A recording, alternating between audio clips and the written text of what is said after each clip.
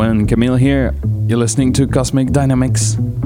5 minutes of reflection, thinking on art, change, storytelling, the music of the universe, psychology of change, change communications. We're touching many different topics that all intersect, all relate to social, environmental change. And today I have one question for you that connects with episode 13, Cosmic Dynamics number 13, where we talked about beehives and cross-pollination from local stories. You can have a listen first, maybe for some context, as a reminder.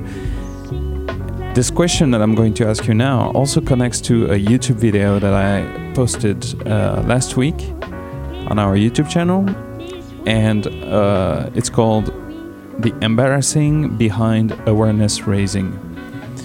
It's about awareness raising, obviously, and we're getting our hands dirty on a specific case and really trying to talk in practical terms, where here on the podcast we're more on the inspirational side, a moment for thinking using music and sounds.